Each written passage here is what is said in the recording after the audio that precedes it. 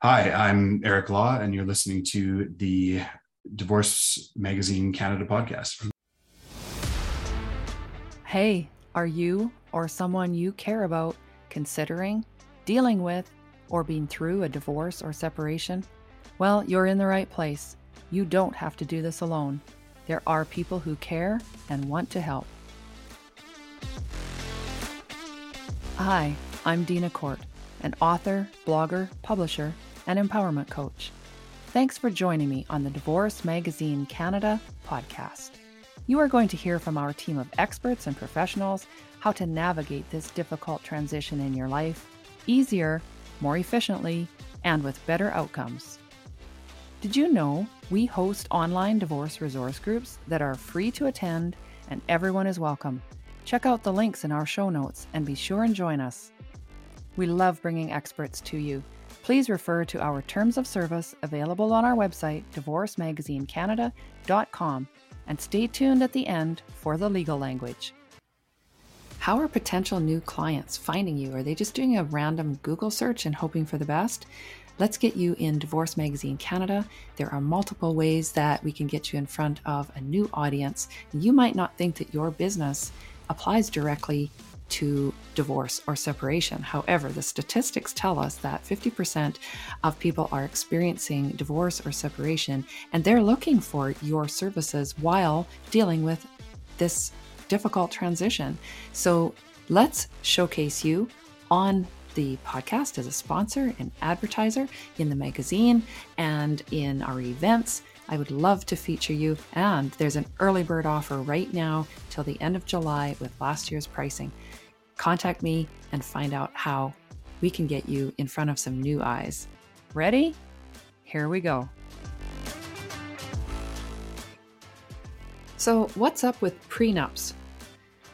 Prenuptial agreements often have a very negative connotation around them, and we are going to talk to a family lawyer today, Eric Law, who is going to define them for us and help us understand how prenuptial agreements and cohabitation agreements can really help you and are very important.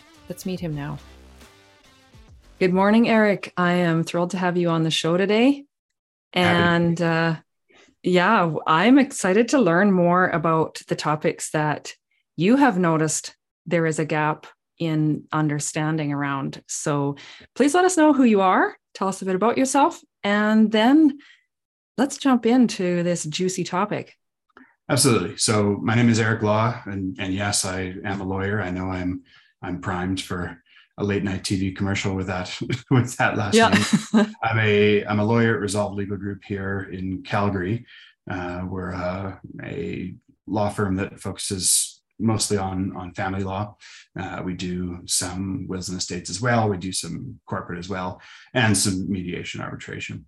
I've been a lawyer for nearly 3 years now. And I went to school here in Calgary as well. So I've been around for a little while now. Now, you have a topic that many people are affected by and maybe a little scared to ask about or bring up, because it's something that will potentially help them in the future for something they hope will never happen. But you're seeing that often relationships get to the point where there is going to be a divorce or separation, and they do not have a prenuptial or a cohabitation agreement in place. So this is kind of like a will. It's an awkward, cringy topic, but it is an important document to have. Exactly. It's one that nobody wants to think about. There's also a lot of stigma around prenuptial agreements. I know the first time I ever heard about one was certainly in a movie or a TV show somewhere. There was scoffing. There was, oh, how could you ask me for that? Do you really love me? If you're asking me for something like that, do you not trust me? All these questions, all these negative stigmas that come up from the popular media we consume. However, you have a lot different perspective when you're a family lawyer and you see some of the conflict that people get into when they're divorcing or separating if they're not married. It's something that can escalate quickly. It's something that can come on quickly. It's something that you never hope happens, but it happens to a lot of us. So every time that I'm in a file and I hear that the parties had a prenuptial agreement, it's welcome news, because it's something that allows the parties to go through this divorce process or separation process fairly amicably, because they already know the terms of what it's going to look like. It's a matter of taking that agreement, taking the terms and putting them into a new agreement, a separation agreement, and then either getting your divorce or waiting until your former adult interdependent partners. What do you suggest is the best time for people to discuss this? Obviously, prenuptial, before the marriage, before the wedding, but it's an awkward conversation. And I'm assuming that it's something one of the parties is maybe more informed about than the other party. And so they realize the importance and they want to, initiate that conversation. And what timing and how would you best, maybe you can't coach in that, but what would you? That's a very good question, actually. And I'm going to give the very classic lawyer answer and say that it depends, but I'll tell you what it depends on. It might help to get into how the law works. Perfect. On separations and the like. You have two elements to a separation. Generally, you have what's called your corollary relief if you're married and getting divorced. So that is things like parenting of children, child support, spousal support. And then you have your property matters, which are governed by the Family Property Act, is what it's called. And I should mention, for people who are not married but are together, they have children, they're adult interdependent partners, that same relief, parenting, child support, partner support, is all something that needs to be considered when contemplating a separation. So on the property side of things, what people might not know, and this is where there's a gap, it's been the law for a while now. It's been the law since 2020, when the Matrimonial Property Act became the Family Property Act. But essentially, non-married couples who are adult interdependent partners in Alberta share property like married couples have for a very long time. And what is interesting about that is, to become an adult interdependent partner, there's essentially three grounds on which you're an adult interdependent partner with somebody. You've been living together in a relationship of interdependence for 3 years. You've been living together in a relationship of interdependence, and then you have a child together, or you sign a adult interdependent partnership agreement. A lot of people go that 3-year route. They move in together with their significant other. They, at the risk of getting long-winded here, they then are together for 3 years. They're adult interdependent partners, but any property they've accumulated in those 3 years is retroactive back to when they moved in together. So my recommendation, to answer your question, which was when should people kind of have this conversation, it should be had when you're moving in together, generally, is what I'd recommend. Because that, from that date, if you reach that 3-year mark or have a child together, you're sharing property right from that moment. Right, because of the retroactive factor of it, it is important to understand that is when it will be considered legal. Precisely. And thanks for defining the adult interdependent partnership as well, because I think there is a difference between provinces. Some is 1 year, even without a child, and some is 3, from my understanding. Yes. So Alberta, this is a bit of a fun fact, but my understanding is that Alberta's never actually had what is common known as common law marriage. It was never actually defined in our common law, is my understanding. So we had the adult Interdependent Partnership Act come in the early 2000s. And that is what defines people who are colloquially known as a common law couple. Interesting that it's that recent. I hadn't realized that. Yeah. And you know, at the risk of going off on a tangent, it's got a bit of a less than savory history, that law. That was do tell. Yeah, so, again, a bit of a tangent, but that law was brought in by the Alberta government at the time, led by Ralph Klein, in response to the gay marriage debate.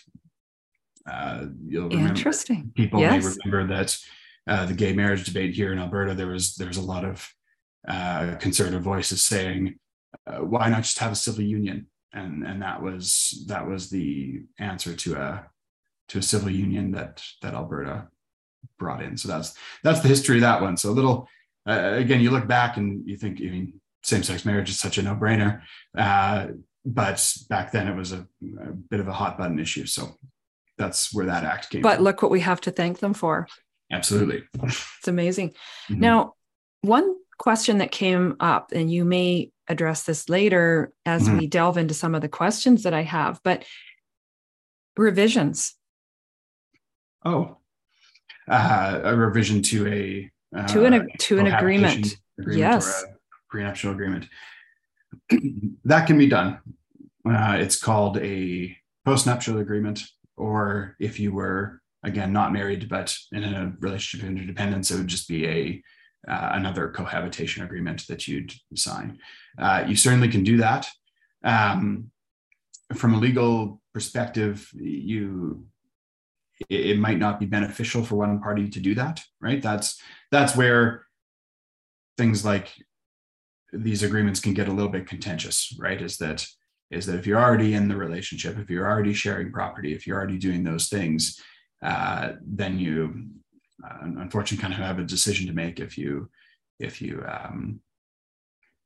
want to change any terms of those agreements. And it depends. It really depends on your relationship. Some people are good at separating the business-like elements of a relationship from the love and affection and relationship parts.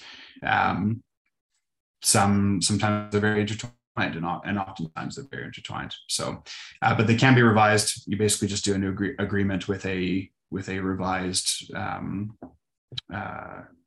clause in there. And this is actually probably a bit of a tangent, but a good one to build off of, is that some clauses can be unconscionable. So, for instance, if you say in your prenuptial agreement that my retirement assets now and any value they gain in the future, such as like a pension or the like, will never be divided. Well, now you're in a marriage for 20 years and you built this life together, and all of a sudden you're separating, and there's this prenup from 20 years ago that says retirement assets won't be divided. There's the potential the court might see that and say, well, that's unconscionable. Your lives have changed so much. So sometimes people limit those clauses. So if we've been together for 10 years, we now share all retirement assets or the like. Or it says that after 10 years' time, the parties will renegotiate these clauses, something to that effect. You can also kind of specifically say that we know our lives may change. However, we want this clause to exist for the duration of our relationship, for the duration of our relationship, no matter how long it lasts. So there's plenty of options that you can. That's interesting that you can write in allowances for, changes. I'm just thinking of some examples off the top of my head. They may have had discussions and agreed, yeah, we never want a family, but then maybe that changes. And now they hadn't written anything in about childcare in the initial agreement and may need to revise it that way, or their lives change the assets that they gain and hadn't anticipated. Absolutely. Now, what would the key differences be between the two agreements, if there's any? Between a prenuptial agreement and a cohabitation agreement? Mm-hmm. The difference is just being with respect to whether there's a marriage or not. So if you're married, there's certain things. I mentioned the corollary relief earlier. That's parenting, child support, spousal support. Those things are all covered under the Divorce Act, which is a federal law. If you are married, people are also who are married are also subject to the Family Law Act, but people who are not married are also subject to the Family Law Act in Alberta. That's a provincial legislation, which covers elements of parenting, child support, and spousal support. So a lot of it has to do with how the agreement deals with the various acts. Like the two acts have different clauses, have different wordings, and there's certain clauses in both that are mandatory. You have to talk about certain ones versus not in your agreements, or in order to get like a final judgment from the court of and the like. So, for instance, the Divorce Act, the new version of the Divorce Act, has mobility clauses in it that says you have to give certain notice periods to the other parent if you're planning on moving a significant distance away from them with the child. Those things need to be contemplated in a divorce judgment. So they need to be, it's advisable that they be contemplated in your prenuptial agreement. What's great, though, is that if you have a cohabitation agreement that you have with your partner, it's good when you're living together, you decide to get married later. Oftentimes, at least myself, I'll draft them as such that they form two agreements, that in the event that they get married, it still applies to their marriage. Like it's both a cohabitation agreement and a prenuptial agreement if the parties choose to marry. Oh, interesting. Mm-hmm. And again, that is a revision that could have changed after a number of years of cohabitation, and then decide to legitimize it with the whole passion concept of a marriage. Not that it wasn't legitimate before. Absolutely. What are some of the essential elements? What would you say are the basics, like what you've mentioned? So the property, the child care, spousal support, those would be your essentials, right? Well, so not necessarily, actually. Okay. So oftentimes, as I said earlier, the best time to have this conversation is before you move in with your partner. There's lots of people that prior to getting married these days, they will live with their partner for an extended period of time.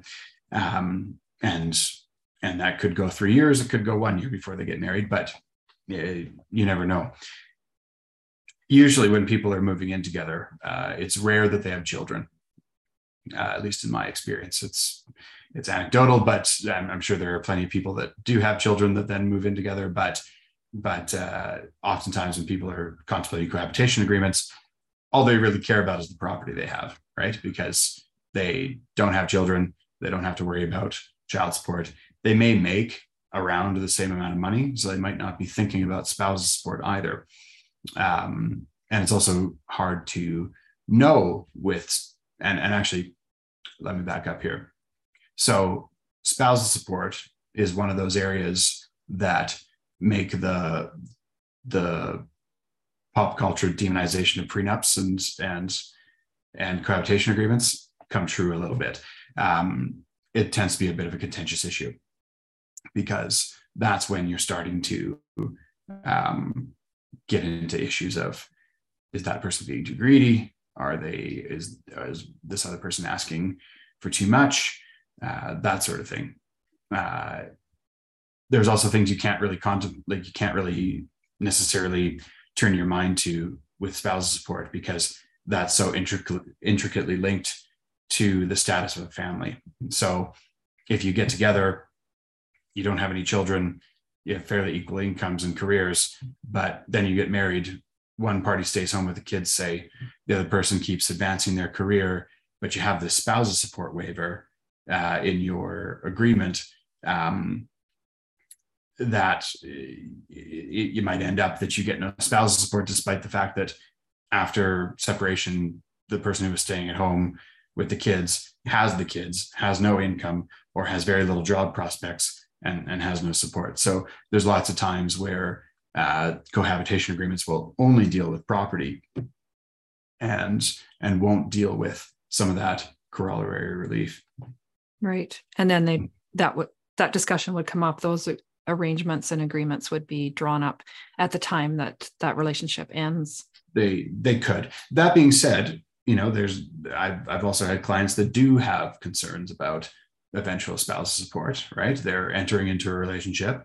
They are already the significant income earner, and they want to protect themselves from a indefinite spousal support award, or a very high spousal support award, or a fight over spousal support. So, for instance, you can limit in your agreement, you can limit spousal support to say, in the event there's an entitlement for spousal support under the law, the recipient will receive no more than X level in the spousal support advisory guidelines for no more than half the length of the relationship, regardless of how long the relationship is. That's something you can certainly do. That's still conscionable. The court would still look at that and say, well, that's reasonable. It's still along the lines of what we contemplate at law. And people are generally free to make the agreements that they want to, right? So now on the finances, what role would you say that full financial disclosure plays in the creation of these agreements? Because it's again, that's an issue that's not easy. So a few months ago, I would have had a very, very forward answer for you. Historically, the law has been such that if you do not exchange full financial disclosure prior to signing one of these agreements, that can be a wedge later where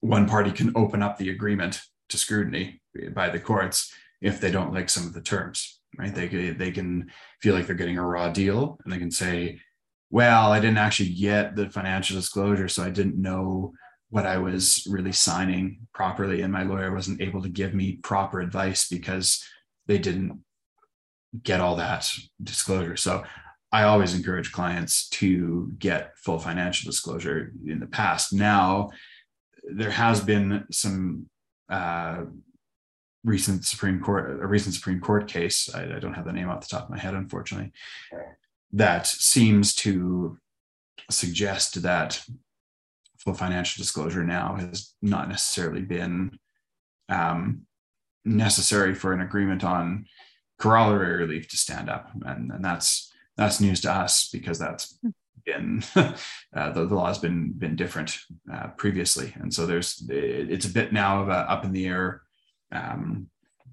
concept. However, there is one part of the law that still requires at least some financial disclosure, or at least a waiver of it, and that's my understanding is the Family Property Act still requires you to disclose some income information.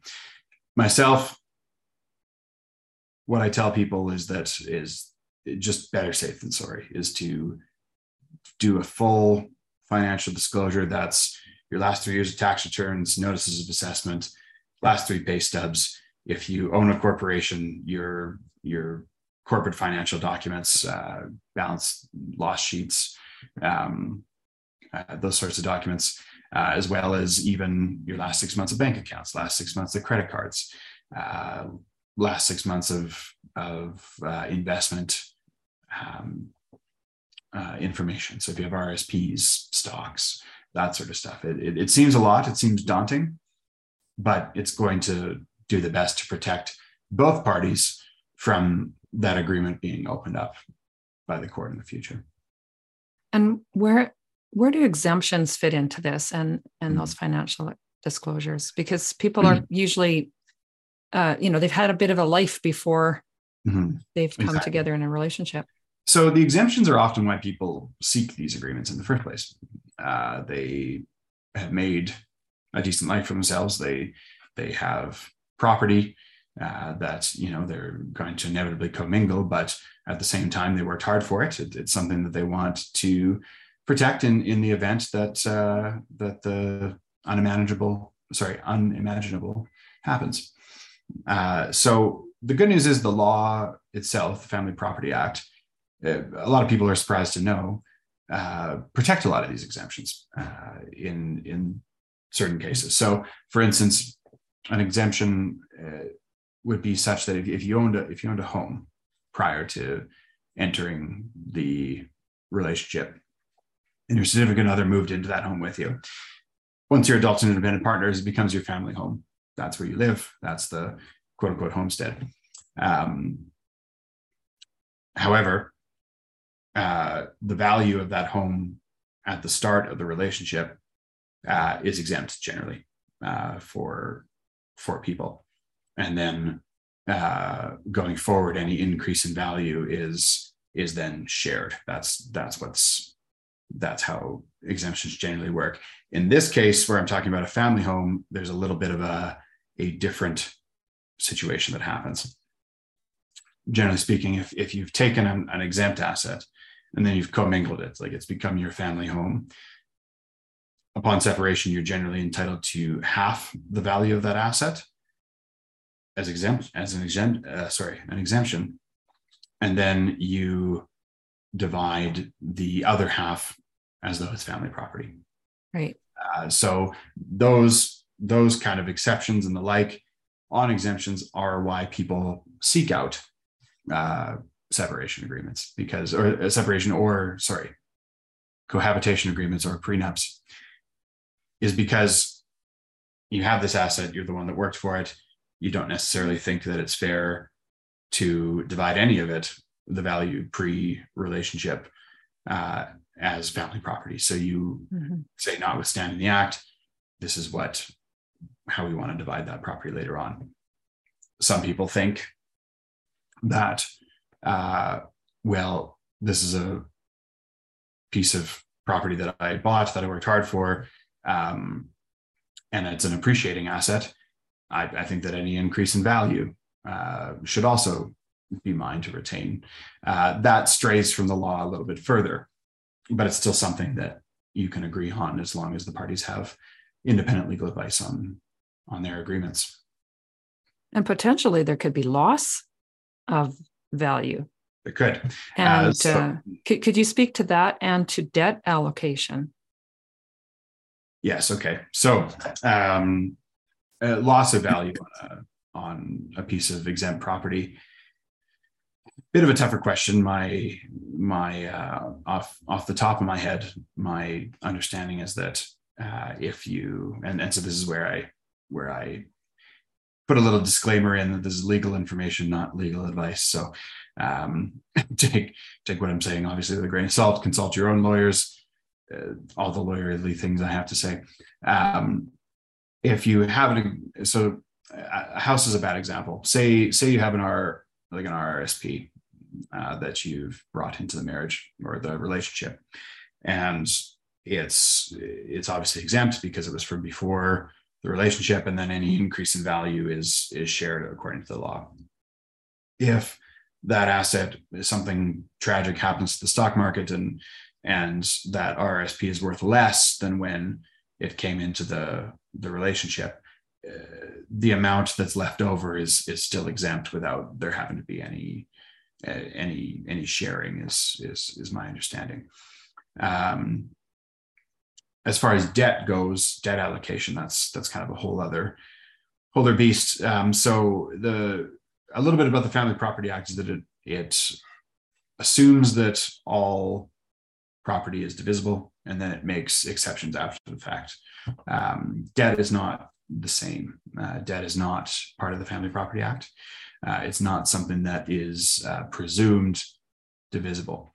That's because, I can only speculate why the public policy reasons are for that, but it makes sense. The debts can be racked up by one party and without the other party having control over it. So generally speaking, if a debt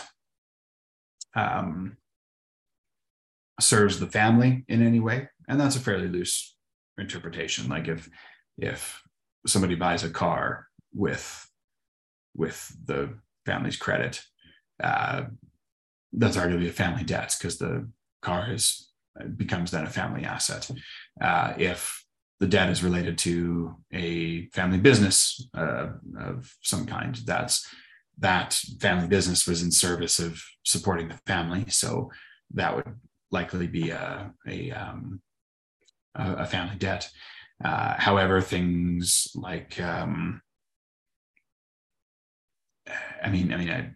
classic example is if there's an addiction issue, if somebody gambling, an alcoholic or a gambler, racks up all these gambling debts or alcohol debts, those aren't really well. An argument could be made that's not debt that's serving the family. This is where things like a separation, a cohabitation agreement or a prenuptial agreement can come in handy, because some parties might want to structure their lives such that any debt that either takes out in their own name is or without consultation from the other or written agreement from the other is theirs upon separation. So that can keep parties honest and can make it so that either party doesn't get saddled with a large surprise debt in the event of relationship breakdown. That is an interesting component, and that can be written right into an agreement. Right in, absolutely. That consideration. And I mean that also takes, you also have to practice those clauses as well, right? Like if you're going to have a clause that says each party keeps their own debts, then it follows logically that one would make sure any debts they take out are in their own name, not in a joint name or that sort of thing. Right. And maybe keep some track of that as well. That too, yeah. Interesting. So it can be a little bit of a roadmap for the relationship as well. Yeah, it sure can. That's a great way to describe it. And it would be, I mean, that puts a little bit of positive, more of a positive spin if you're having that conversation. It's like, exactly. Honey, we need a roadmap. Yeah. I told myself I wouldn't say this, but it's too good. Oftentimes, and people, when I tell them this, they look at me with a bit of a hairy eyeball, but as family lawyers, we consider a prenup or a cohabitation agreement as the gift of love, because when you start moving in together, when you're about to get married, I mean, it's unlikely you're ever going to love each other more than in that moment, and be that amicable and on the same page, right? So it's giving your future selves a gift in the event that the unthinkable happens and that relationship doesn't last. So I mean, we always hope it does. We always knock on wood, right? But things happen. What I'm assuming from this as well is that there is a far lower conflict element to a breakup when there's been these agreements in place. It does help to keep some of that conflict out to some degree. That's exactly it. So if I'm being candid, the most conflict I ever see on a file is always usually in relation to children or support. Unfortunately, those are issues that they blow up. They can get. I've seen them get ugly. And that being said, I mean, there's lots of people out there who never see lawyers in their lives and are able to figure these things out very amicably, right? But there's people who aren't as well. And so when those issues blow up, oftentimes I've seen it such that property issues kind of fall by the wayside, or it causes roadblocks in settling property. And this way, if you have a prenuptial agreement or a cohabitation agreement, that can essentially kick in. It can kick in, and the division of the property will happen according to that agreement, and then the rest, that takes something off the plate in the event that there's conflict. I like that, because I'm hearing that conflict resolution, learning to communicate with each other, is really some of the bigger challenges when these separations happen. And so if you could mitigate that somewhat, I think that's definitely part of that gift of love that Yes. That can happen sooner. Now I have a couple more questions. What are some of the common challenges or issues that arise when you're attempting to enforce these agreements? Are there maybe a certain topic, or a certain element of their assets that people forget to include, or there's things that weren't addressed initially, and now, this is now going to be an issue or a challenge? So again, the benefit of these is that they're quite straightforward, right? As long as they're drafted well. So enforcing them, generally speaking, these agreements have fairly punitive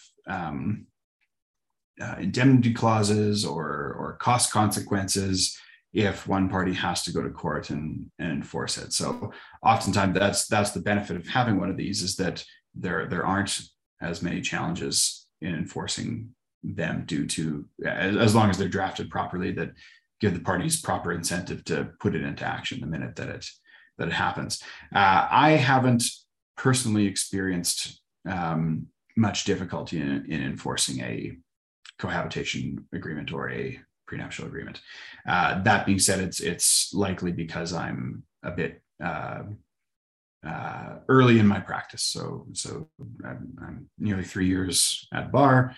That's a decent amount of time. I've certainly seen some stuff, but there's other things that I haven't yet, and that's one of them.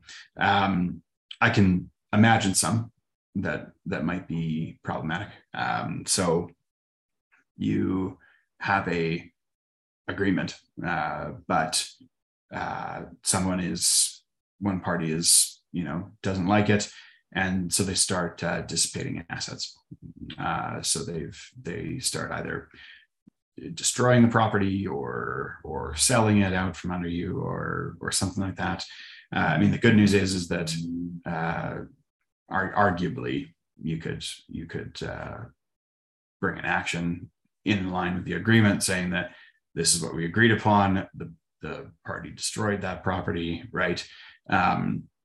Works for something where the primary value is monetary. Maybe not so much if it's a priceless, like family heirloom or something like that. That's a problem I could anticipate in that regard. Sometimes property, another thing to contemplate when you're drafting these agreements, or when you're getting one done, is that if you say you have trying to think of a hypothetical here, not a house that you live in, but a condo. So say one party has a condo, they move out of it, in with the other person, their condo becomes a rental, and the like. Well, say the parties want to buy a bigger house, and they sell the condo, but then they buy the bigger house.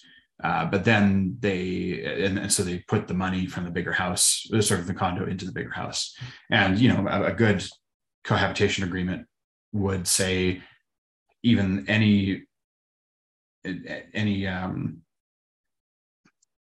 funds received from selling one of these assets and then donated to the family property is such that it remains the person's, whose it was before. But then you sell that house and you buy a bigger house, and then you buy two, right? You sell that house and you buy a smaller house and a vacation home. It gets a little convoluted. It's a little harder to trace that stuff. So it's always a good idea to this crossing over into how do I say this? in order to claim one's exemptions in property, whether it's contractual or by law, you need to be able to prove it with tracing documents, evidence, that sort of thing. So as property becomes more convoluted and commingled, it becomes a little harder to figure out where the agreement applies and where it doesn't. But and so that's where the roadmap probably comes in, right? Is that your agreement is only as good as you drew up originally. Yeah. I think one thing just specific to that example that keeps things less complicated is the original value. So when that condo was sold, if you've got proof of what that monetary value was, any increase to that value automatically was to be divisible unless it's written otherwise in the agreement. So it keeps it simple if you can keep that paper trail. Yeah. Now, and just to interrupt you real quick. Yes, go ahead. That's my job as a lawyer, and those are lawyers' jobs, right? Is to kind of think about every eventuality for clients and pose it to them and see if they want that to be part of their agreement. Right. Yeah. Right. They may just want to put it all together and not worry about. Another good example I thought about real quick. Go ahead. That probably is even a little more clear. So say that you have that condo and you buy a bigger house, want to buy a bigger house. You don't need to put the value of the condo into the bigger house, but there's a renovation that the house needs. So one party goes, "Oh, just use the sale proceeds from your condo and we'll do this renovation." Well, now actually what you've done is you've dissipated your exemption. So because it's you can't say, "Oh, well, I put this much into the house, so I'm taking it out." No, you spent that money on contractors and renovations that aren't exactly tangible in the same way as putting it against a mortgage. Right. Okay, that's very good. That's very good information to share. Exactly. Yes, information. And yes. we do have a disclaimer, very similar to what you have here. Sure. Now, how do people get one of these agreements? Are there, like with wills, there's a holographic option. This needs to be a legal document, and they do need to seek legal advice from a lawyer such as yourself, correct? Yes. And also, this can be used, it doesn't necessarily mean that the separation or divorce is going to court. This can be used in a mediation process to drop a separation agreement, any process like that. So please tell us about the process of getting an agreement. So it's fairly straightforward. You would book a consult with somebody like me or your lawyer of choice, and you tell them what you're looking for. Your lawyer would likely ask you some clarifying questions. They'd send you the disclosure checklist and forms that you need to exchange proper financial disclosure. Your lawyer will draft it for you. Your lawyer will then give you independent legal advice on the agreement and ideally help you find a lawyer for your partner to get independent legal advice on. The independent legal advice part is very important. The independent legal advice part is something that is most definitely required by the Family Property Act. It needs to be signed off with a lawyer in order to be, generally speaking, to be valid. So that's very important when you have property that you're looking to protect or to allocate with a cohabitation or interesting separation agreement. So it's important to have independent legal advice, and that's where sometimes these agreements can fall off the rails. It's the job of a lawyer to tell you every which way that this agreement is good for you and every which way that it's bad for you. And so people might have been okay with it until they heard from their own independent lawyer that maybe that actually isn't something I want. So this actually is a point that I really wanted to make, and there's a good segue into it. It's best to stick to the law as close as possible with these agreements. I mean, again, you hear in pop culture like these cohabitation agreements or prenups that completely screw one party, and it's all to the benefit of somebody that's greedy in the relationship. No, not necessarily, right? And actually, most lawyers recommend that you stick as close to the law as possible. The closer you stick to the law, the less likely a court is going to find your agreement unconscionable. And the less likely that another lawyer reviewing it will find it unconscionable or one-sided. So it's important to consider that when you're thinking about prenuptial agreements. Little changes like, well, instead of dividing any gain in value on this condo, I mean, I'm the one that bought it. It's an appreciating asset. I kind of want to protect that for myself.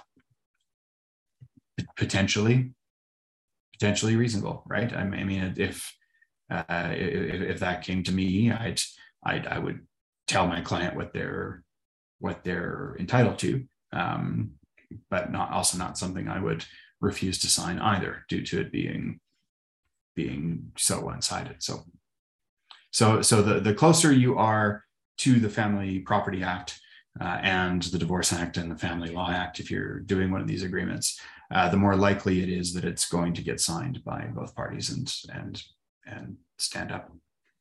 So if you're that close, I mean, I'm just devil's advocate here. If you're that close to those family laws, then those already protect you to a degree. So that is even if your agreement is exactly as the law is, it still prevents the fight, right? It still prevents a long, drawn-out fight process, people taking unreasonable positions, that sort of thing, right? It's like, no, we agreed to this. This is how it's going. This is how it should be, and it's very easily enforceable by taking it to court and using it as evidence that this was the agreement that we signed. So it takes it in a way, it adds the contract law element of it, where you now have something that's enforceable, as opposed to jostling and having to spend trying to understand the interpretation or the interpretation of the law. It's like, no, we agreed that this is what we both interpret and we agree to, sort of thing. Exactly. Yeah.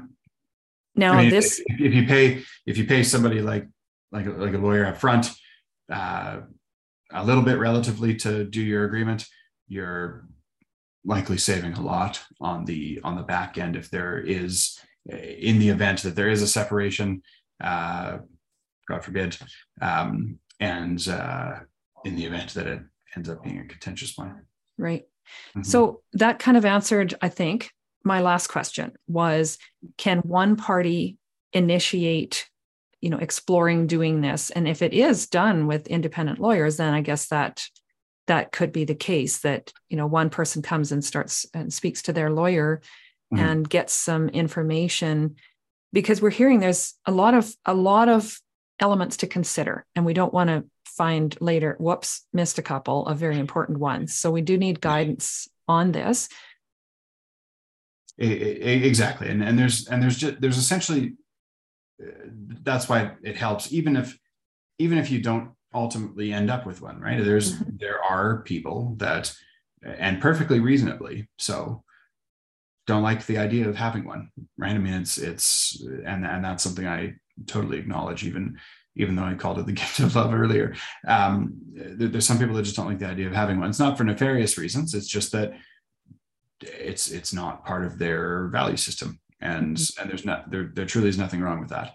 That being said, that doesn't stop one party from talking to a lawyer and understanding their options and what can happen, how that might affect them going forward, right? Because there's people there's a lot of people that likely don't think about a lot of these things when they're starting a relationship, and rightfully so. It's generally a happy time for most people moving in together. Yes, it's generally a happy time getting engaged and getting married. So the business end of it, if you will, how you manage finances, how you think about property, right? What your career goals are, what your earning potential is, that sort of stuff. It's things that a lot of people don't necessarily think about. So it helps to understand your rights and what you might face in the event of tragedy. And that's the hard thing being a family lawyer sometimes, is that I always wonder if I'm treating relationships with enough respect and the like. And I think I do, but it's hard when you see the tragic end of it so often, to not think about contingency plans and making sure everybody's on the same page. Just some preparation. Now, Eric, are there any resources available to people where they can find kind of a basic checklist or things that they want to consider? Not off the top of my head, okay. Unfortunately. That's and something that I don't necessarily agree with, but is the case, is that there's still a little bit of mysticism around the law sometimes, and I'm sure that I'm sure that's protected my job and industry for a very long time. but definitely looking at the Family Property Act is something that is arguably written to be at least understandable, so that when you read it, you know kind of what your rights are or not. I might be able to get back to you with a checklist of some kind, just to make sure that I'm not violating any kind of yes, no, absolutely, or the like. But I could see what kind of resources I can find or throw together for our next meeting. Yes, and it's something that we could also offer on the Divorce Magazine Canada website for people to have a place to go and read, maybe have as a downloadable checklist that they can use. And it would be beneficial to opening those conversations. Here's some things we might want to consider that, protect ourselves and just understand what an agreement is and make that decision. Do we want one? We don't want one? And at what point is it best to consider starting one?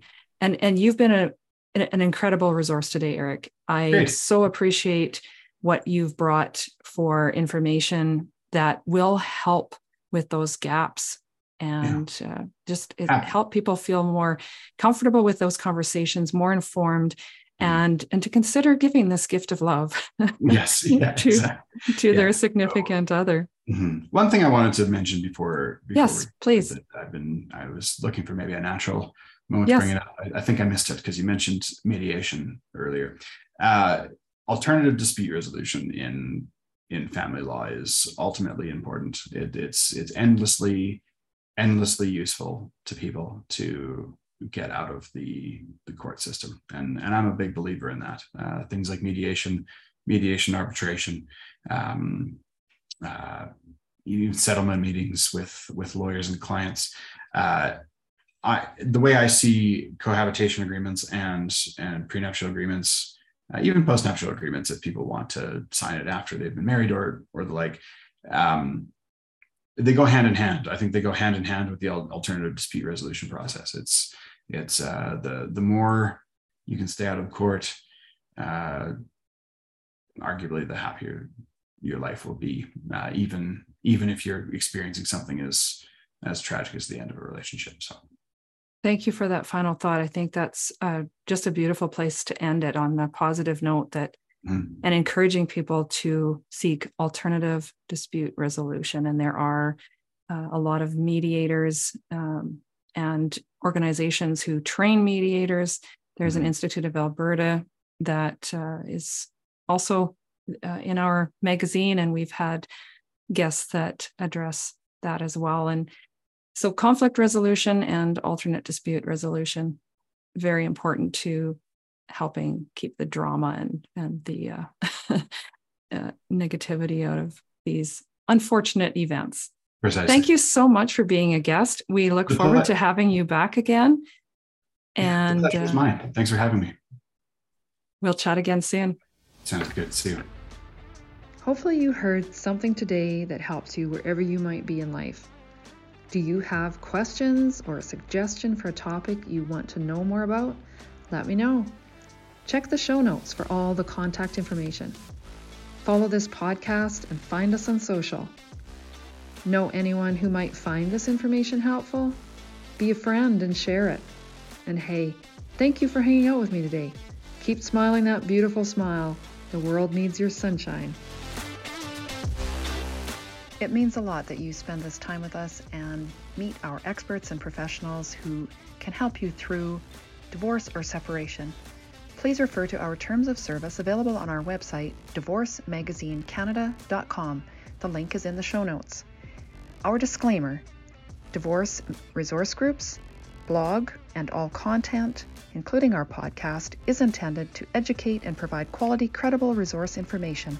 The contents should not be used as factual until consultation with the appropriate professionals for any guidance.